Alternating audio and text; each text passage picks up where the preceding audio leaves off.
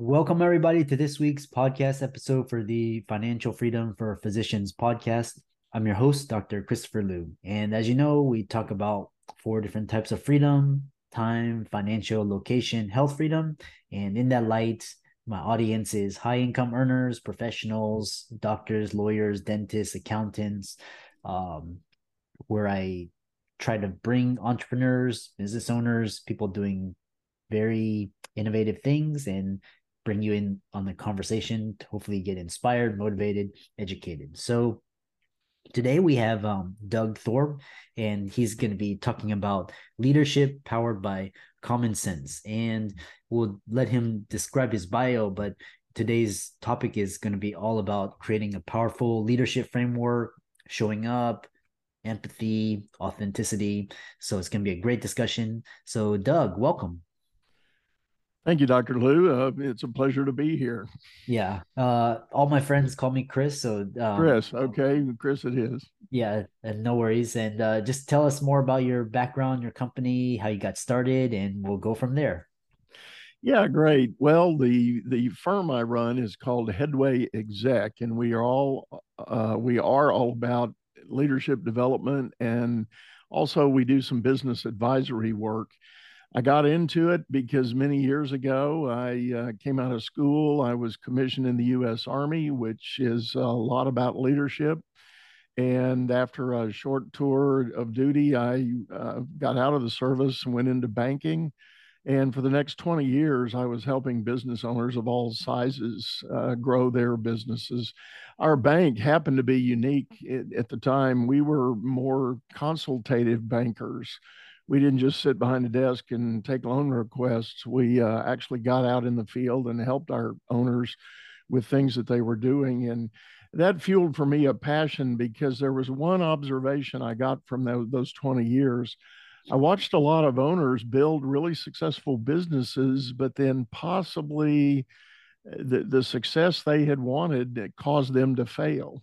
They were not making their own mental shifts about what it took to run the business at the next level. Oh, interesting. So that's quite interesting. I think I was hearing a couple of podcasts earlier this week and talking about, originally, business owners, they get into sort of, quote, run away from something, could be, but then, once you reach a certain level, then you have to start finding things that you're running towards. So, what are some of the, I guess, mindsets that help or that contribute to an entrepreneur's success? Like once they make it, what are some of the things that cause them to fail or lose it? Well, if you think in real simple terms of growing a business, when you grow your business, inevitably you're going to expand the size of that business. And expansion usually means adding people to a team. And as the team continues to grow, the owner founder can't necessarily manage everybody on the team. And they're going to probably begin to think in terms of needing to create some layers or departments, like classic, simple definition is like sales and operations. You got people out selling and you got people delivering. So it's that need to manage that group, but more importantly, as it gets big enough, it's not just about management, but it's about leading those people to rally around the vision and the values that you're wanting to deliver. Yeah, that's quite interesting. And yeah, I hear a lot of stories, just of entrepreneurs making that shift. Um, so you talk about creating a powerful leadership framework for your clients. What is that framework, and why is it so powerful?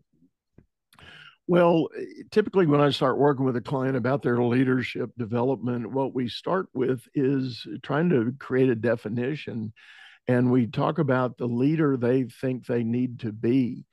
And I quickly tell everybody there's no one size fit all, and there's no magic answer to that question. If you go to Amazon and you put in the word leadership, you're going to get about 160,000 books that have been written on the subject.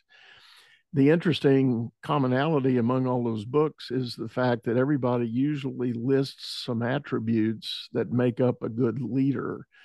And the challenge is for an owner to individually think about what their list needs to look like. Yeah. And and the other thing is so one thing is learning a lot of entrepreneurs, they start their businesses, it's usually a solopreneur, and then they grow, they go from doer, and then their business grows. How did they shift from leader and then making that leadership shift? Yeah. I talk in terms of making the transition from founder to CEO. And if you think about the usual founder, they've got some skill or some vision or some idea that they're wanting to turn into a business. And in the case of professionals like doctors, dentists, and so forth, obviously that's the training and the learning that they've got that they want to apply. But as we said, as you start growing a business, you're going to add a team, and you need to start moving away from just a focus on that specialty and into a thought process about how you're going to have those other people do some of the work. And if you're a specialist, you may still be the one actually doing a lot of the work. But if you're really growing a business, you've got to build a team around you.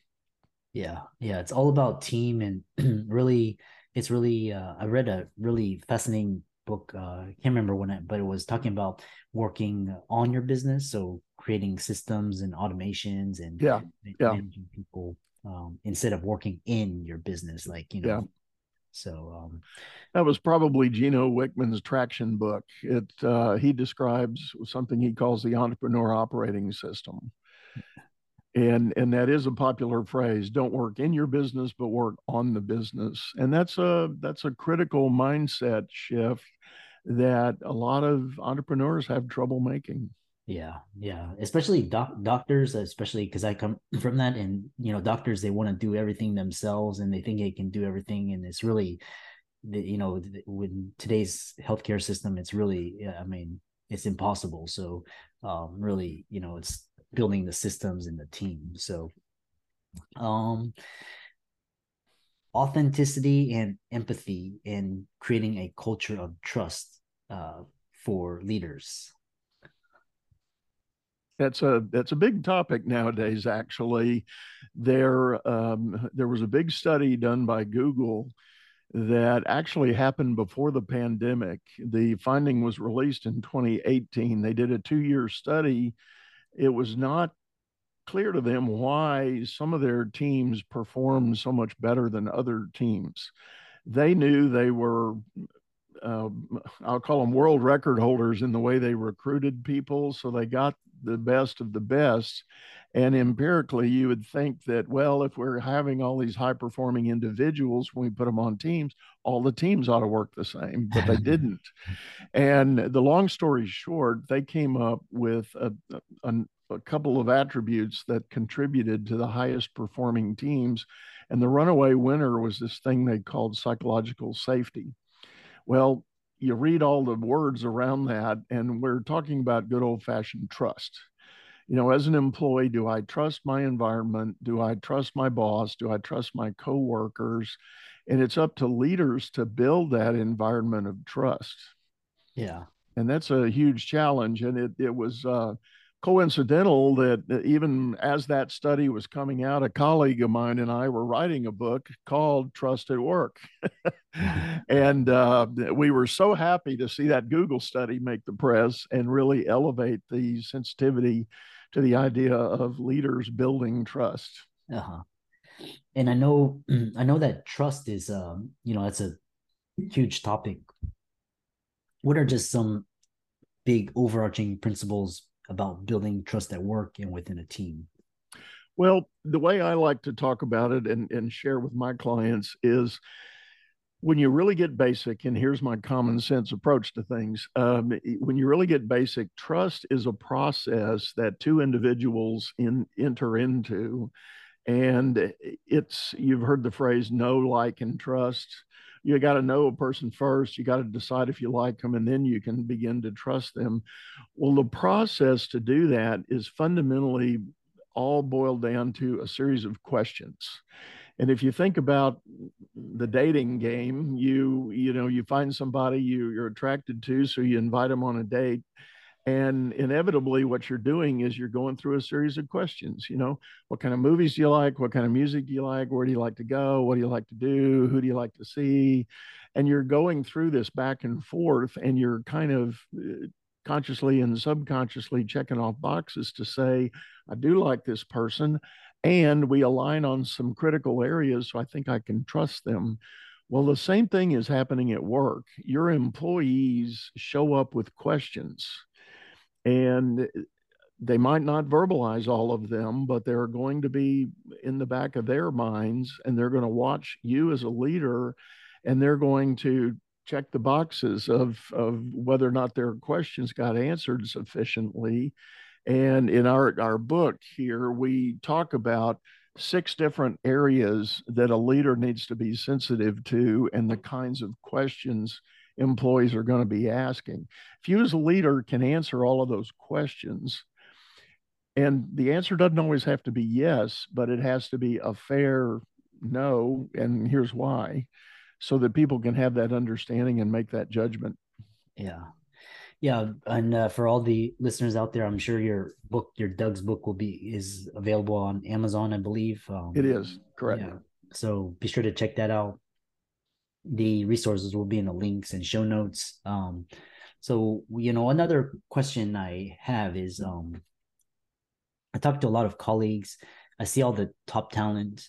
They're coming out of school. Some of them aren't even going to school, and they're the cream of the crop, and they don't want to work for organizations. They want to start their own companies, businesses, especially after the pandemic. How does your model fit within this whole post-pandemic world? What are you seeing, etc.? Well, I do agree. There's a giant challenge in the traditional employment market. I've had several guests on my own podcast where we've talked about the hiring and recruiting and even employee retention challenges that are out there. The market is incredibly competitive. That's an understatement. And more importantly, the pandemic has caused a mindset shift in the average human being.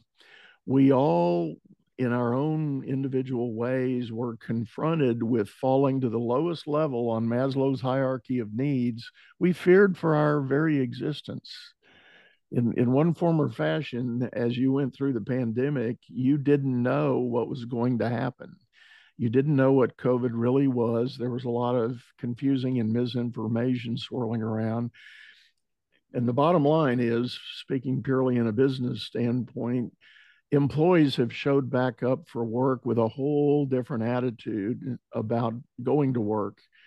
Because they got so close to their mortality, they've decided, I've got new standards on what I'm going to accept.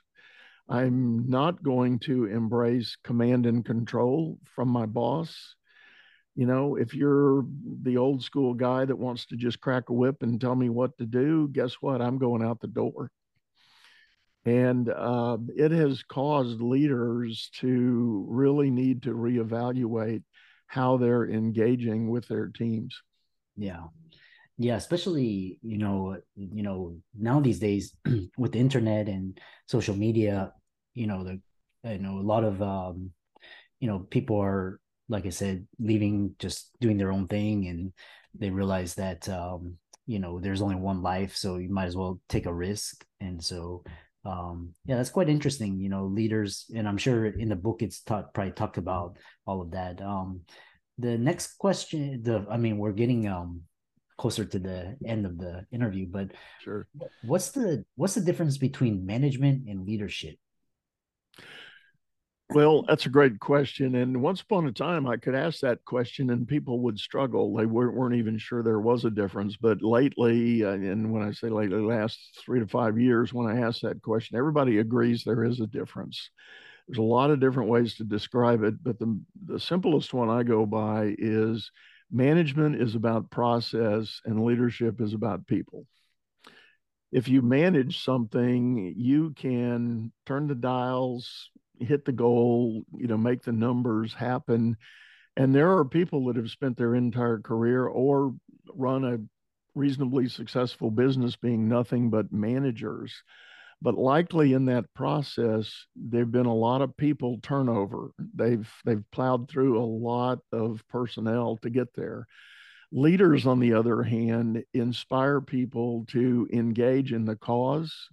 They are inspired by a vision, and they feel a sense of pride in seeing that vision come together and happen. But it's the leader that helps them do that, and it's the leader that needs to show the empathy and the encouragement to people to pull them along toward that bigger goal.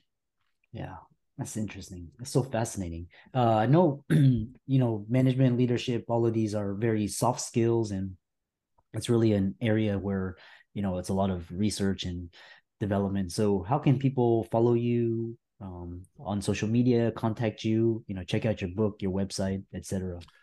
I'm pretty well all over social media. The easiest way to begin, though, is go to my website.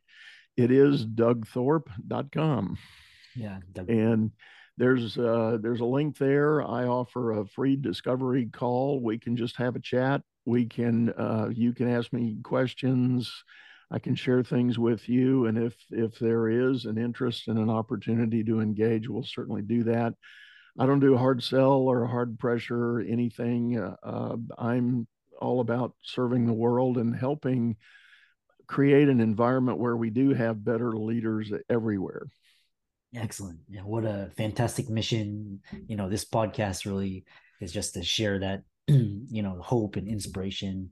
And thanks so much for coming on to the show. It's been a great discussion. Hopefully a lot of people got some value out of it. Be sure to check out Doug's resources, and with that, we'll call it a day. All right, Chris, thank you.